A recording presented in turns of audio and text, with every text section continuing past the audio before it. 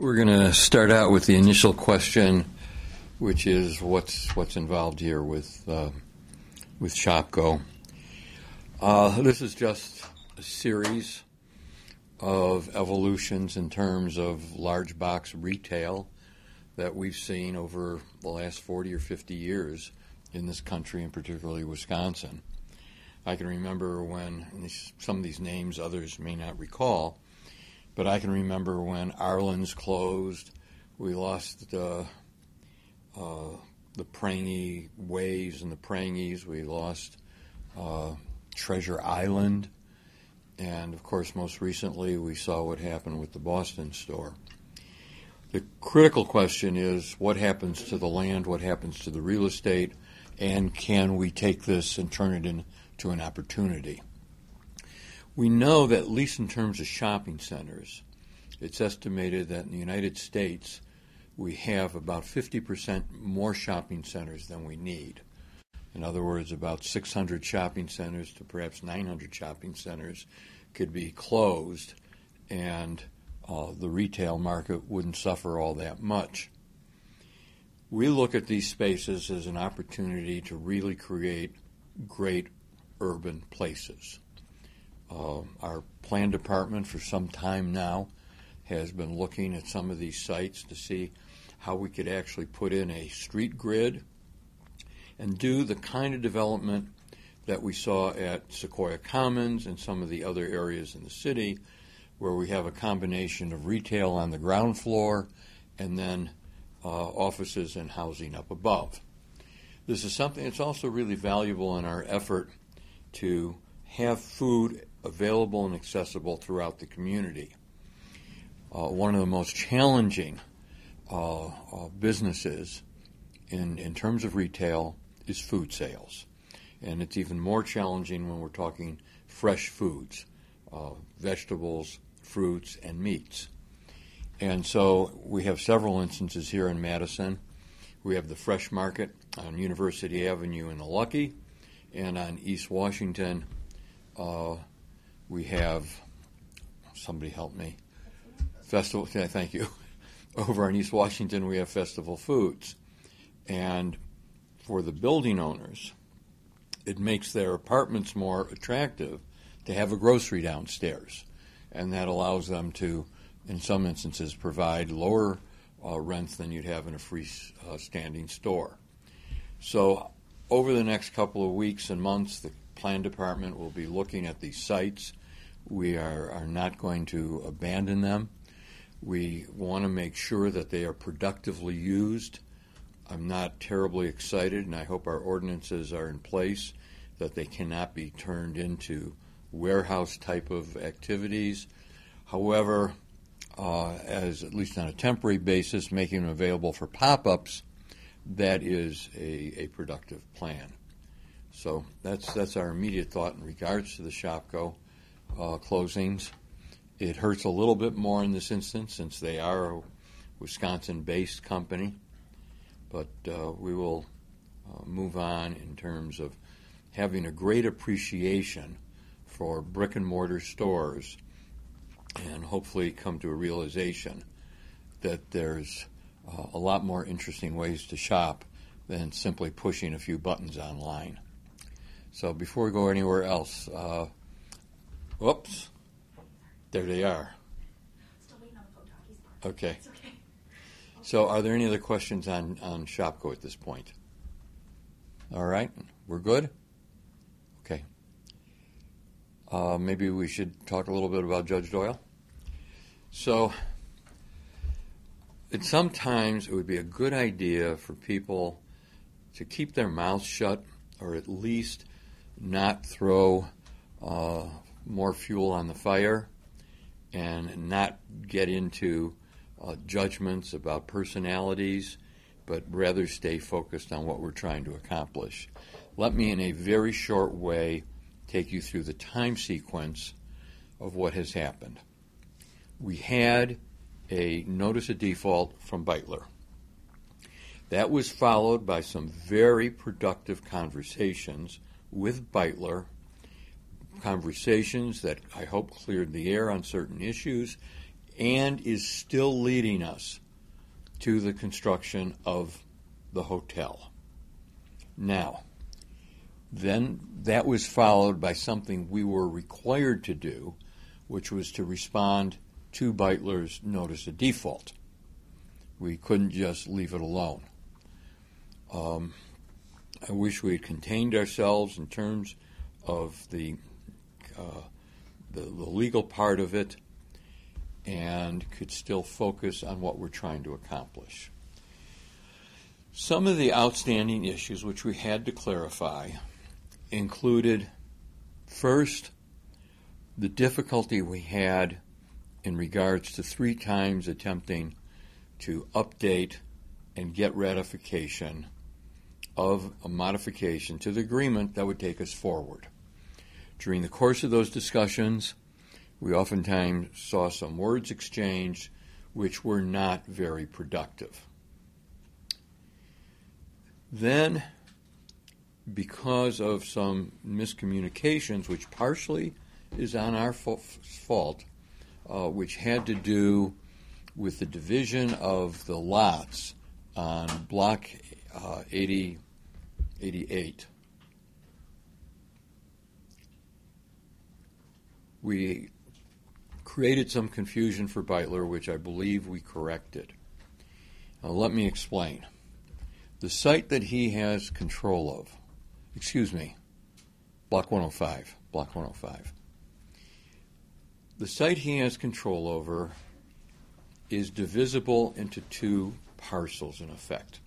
One parcel for which he is committed to build the hotel, and the second parcel for which he may or may not build housing. It's not required. He has an option. If he doesn't exercise his right to build the hotel within that time frame, then the property reverts back to the city. Let's stay focused on the hotel. There are a couple of changes that are being proposed for the hotel. One of those changes involves replacing his underground parking with a swimming pool. That is because the hotel companies that are considering licensing this property want a swimming pool. Nobody has a problem with that. However, under our ordinances, it does require a change in the zoning. The second issue has to do with a possible change in the facade. Beitler is very nervous about this because it has to go through city committees and in some instances may have to end up with the city council.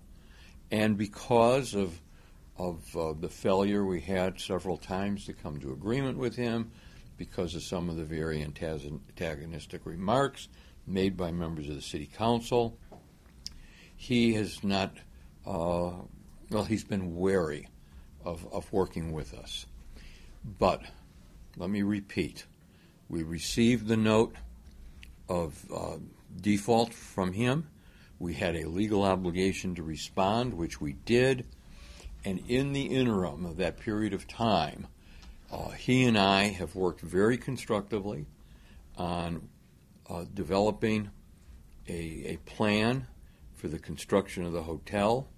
We right now, and we hope by Friday, to have sent him a timetable to go through the approval process that is prompted by both the change in regards to moving from underground parking to a swimming pool, and also any changes that may come with a facade. I'd like, if it's possible, for people to keep the tenor of the conversation as constructive as possible. We are aligned in the singular goal of getting the hotel constructed, and if people would silence themselves in regards to any personal feelings involved in this matter, it would certainly help. So I think I've pretty well outlined the situation, and I'll be glad to answer any questions on Judge Doyle. I guess what was the reason so Butler notified the city mid-February, and then the council did not learn about this until last Friday, if I'm correct? I guess what was the reason for... Because we wanted to make as much progress as possible in negotiating with him without having an explosion. I mean, we are in negotiations, and when you're negotiating these matters, public discussion does not help when you've got some people who, I think, probably want this thing to fail. Wasn't the underground parking a pretty important part of the project? It was, but obviously the people who licensed the flag for the hotel feel that the swimming pool is more important than the parking. And you'll recall, in terms of the whole development site, we had a significant number of members of the council who overall wanted to reduce the amount of parking. So it gets us there, in effect. Just to kind of get, because we Sure. a little bit late, I know you were kind of giving some of the background on some of the, I guess, back and forth between Beitler and the city. Can you kind of go back and explain the default that you guys received, when that was received, and what it entailed, and why there's issues? The default notice came because of some confusion which related to how we divide the parcels, the two parcels on the block, as well as issues regarding the process for getting the parcels approved. One of the confusions that had occurred was that Beitler had interpreted our previous actions to mean that he was required to build the apartments simultaneously with the hotel, that he had to do both at once. And they are not required. In fact, he's not required to build the apartments if he so chooses. And that complicated the matter, and that, along with some miscommunication about the issue, and I said part of it was our inarticulately responding to one of his inquiries, led to him feeling he had no choice but to submit the notice of default. When we received it, what I then did was immediately got in contact with Mr. Beitler, and at that point we started entering discussions, correcting any misunderstandings, and focusing on what it would take to move this forward. We did not want to respond to the notice of default, fearing that if we simply did that without resolving the questions, the ambiguities, that would lead us into a situation where the project would go nowhere. So we were bent on working with their company, working with Mr. Beitler, and at least through the last week, we were doing quite well. I received a communication from Mr. Beitler this morning, which was, first of all, in no way antagonistic, and secondly, simply asked a question on process and when he would get our proposed timetable. We believe we can get that timetable to him on Friday. What I don't know is whether or not he saw this morning's news articles at the time that he sent this very agreeable email to me this morning. If he had, I'd be remiss if I didn't say I'm terribly relieved that he didn't react to a lot of the comments in some of the stories and is pressing forward on this matter. You said you received the notice of default in February, correct? I can't remember the exact date. But in that month, and Yes. then you did not make city council aware until this past meeting, correct? Yeah. Sorry. And again, because we wanted to see if we could negotiate and get these matters resolved. His notice of default and our response would not have been terribly constructive. The only wise thing to do was to pursue the course that we did, talking directly with him, clarifying questions of confusion and ambiguity, and at least until our response to the notice of default came out along with the news stories, things were going very well.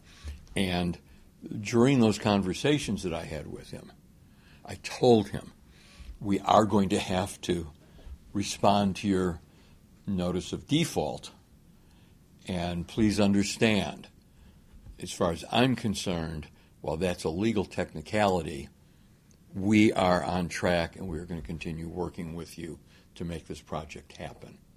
And so I guess in short, if we were to explain this in our short TV block to people, what's next? Now that you like you said, you'll be submitting this timetable hopefully by Friday. What's next is we submit this timetable to him by Friday, and he starts the process of making the modifications, making the submissions to the plan department, and we stay on schedule. At this point, I mean, there's a big hole in the ground. It seems like you're saying there's council members that are kind of poisoning the well on this. And then why would they do that if the hole is there and someone Well, remember, has to his go hotel there? goes across the street. His hotel goes across the street. We'll do a whole new RFP having nothing to do with the Beitler organization over the parking ramp behind the municipal building. But, I mean, you look at it very bluntly, and you look at some of the things that were said on the council floor about the project and about Mr. Beitler, and it doesn't make the negotiations any easier. I mean, there I am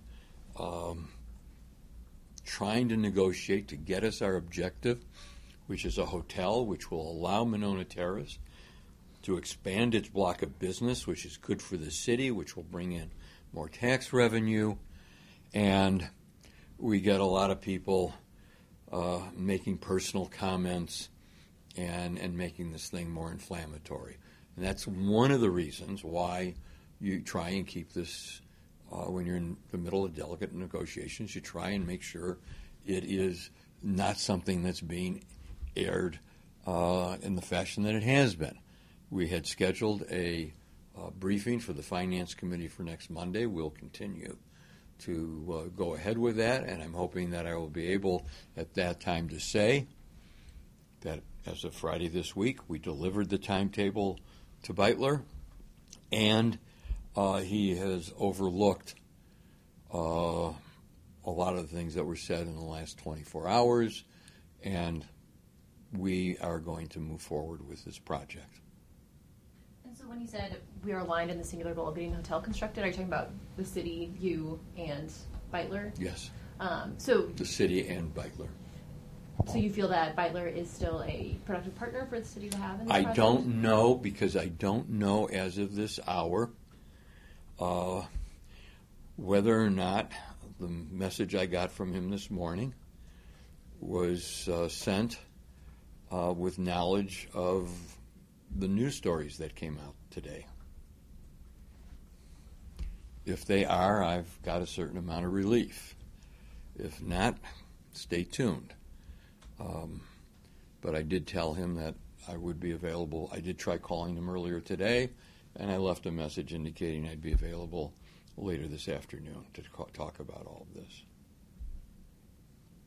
I mean, whether or not you're doing development agreements or labor contracts, the idea is you keep the parties at the table, you keep talking, and you don't make it personal. How long has this been in the works now? I know that I've been here for about 9 months, and I know it was prior to me getting here. Well, specifically with Mr. Beitler, it's been about 2 years. Right. And as the monetary changed at all with some of the No, we're still within the city. negotiations, We're still within the city budget, and let's keep this in mind. The old parking ramp had to go down. It had to be replaced. That is a cost that goes through the parking utility. That was inevitable. And whether or not we were to do the hotel or any other development, that is an expense that would have been incurred no matter what. Aside from that, in terms of actual public dollars, we're talking about $2 million. And we certainly expect within the first 8 to 10 years to recover that in tax revenues. So the $2 million is just for the hotel portion, which is going It's where the the garage $2 million was. is for the entire public participation on both blocks.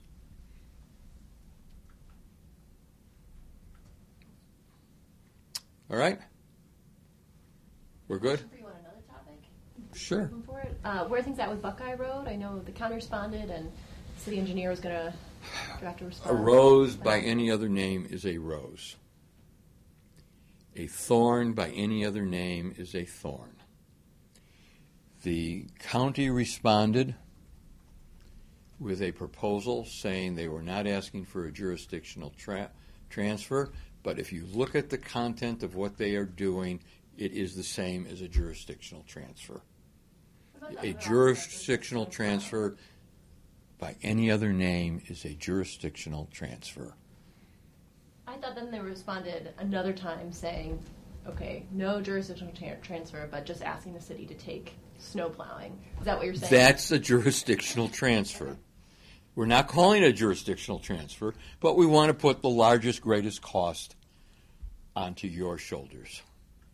Because you, City of Madison, even though we've just collected $2 million more from your residents for the wheel tax, because you pay 50% or so of the county highway budget from property taxes and other revenues and the sales tax that's generated here, but we hardly give you any other road services. We do not consider you part of Dane County. We like your money, but we don't like to share it with any of the services you need. That's what's going on this.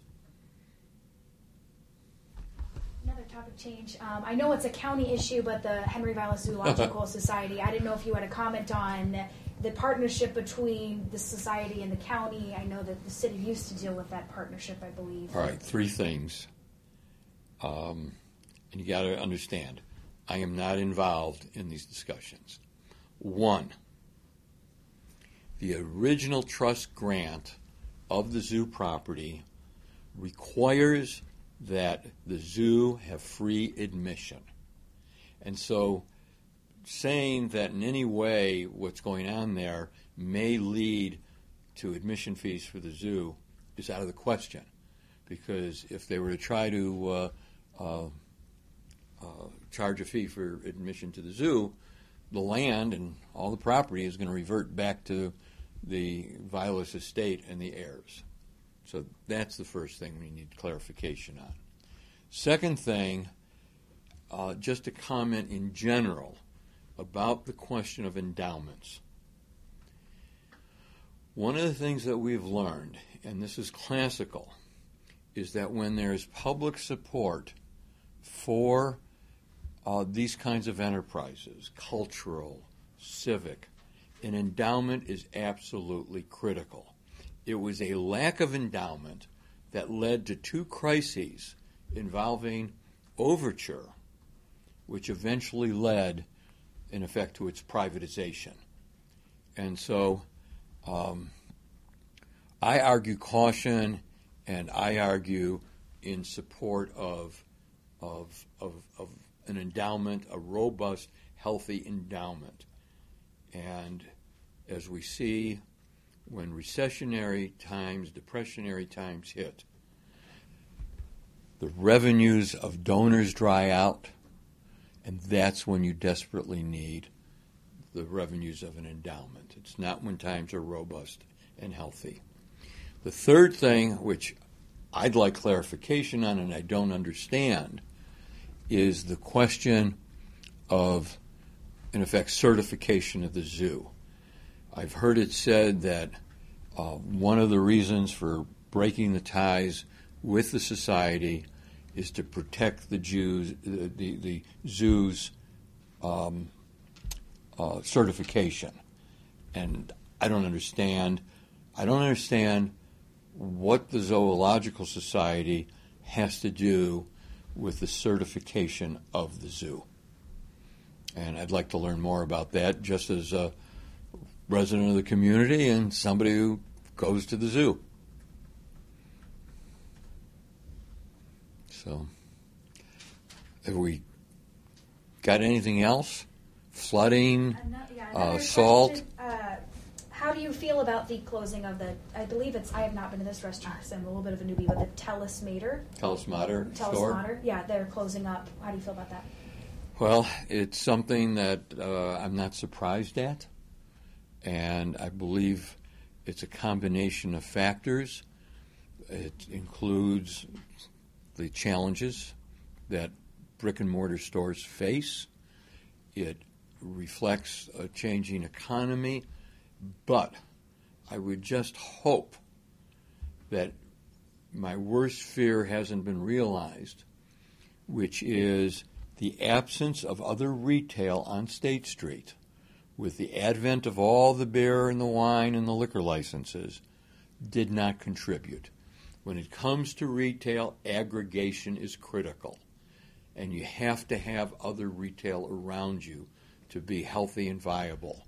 And as you all know, we've seen a significant reduction in the amount of retail on State Street, and I just can't help but wonder that might have had something to do with the closing. I'm just waiting for somebody to come in and ask for a liquor license for the site. Are there any updates to flooding that we should know about? There is nothing new here in the city. Everything is looking pretty good. And, by the way, we did see the report, and we certainly concur that the initial work that needs to be done is all of what you might call that down lake or downstream recommendations that include dredging, more aggressive weed harvesting, dealing with the obstructions that prevent the smooth flow of water out of Lake Monona so that then there's no problem releasing water into Lake Mendota. One of the great challenges that I think ought to be tackled but probably will be avoided initially is the partial man-made dam, namely the rail trestle, which really constricts the flow of water further to the south.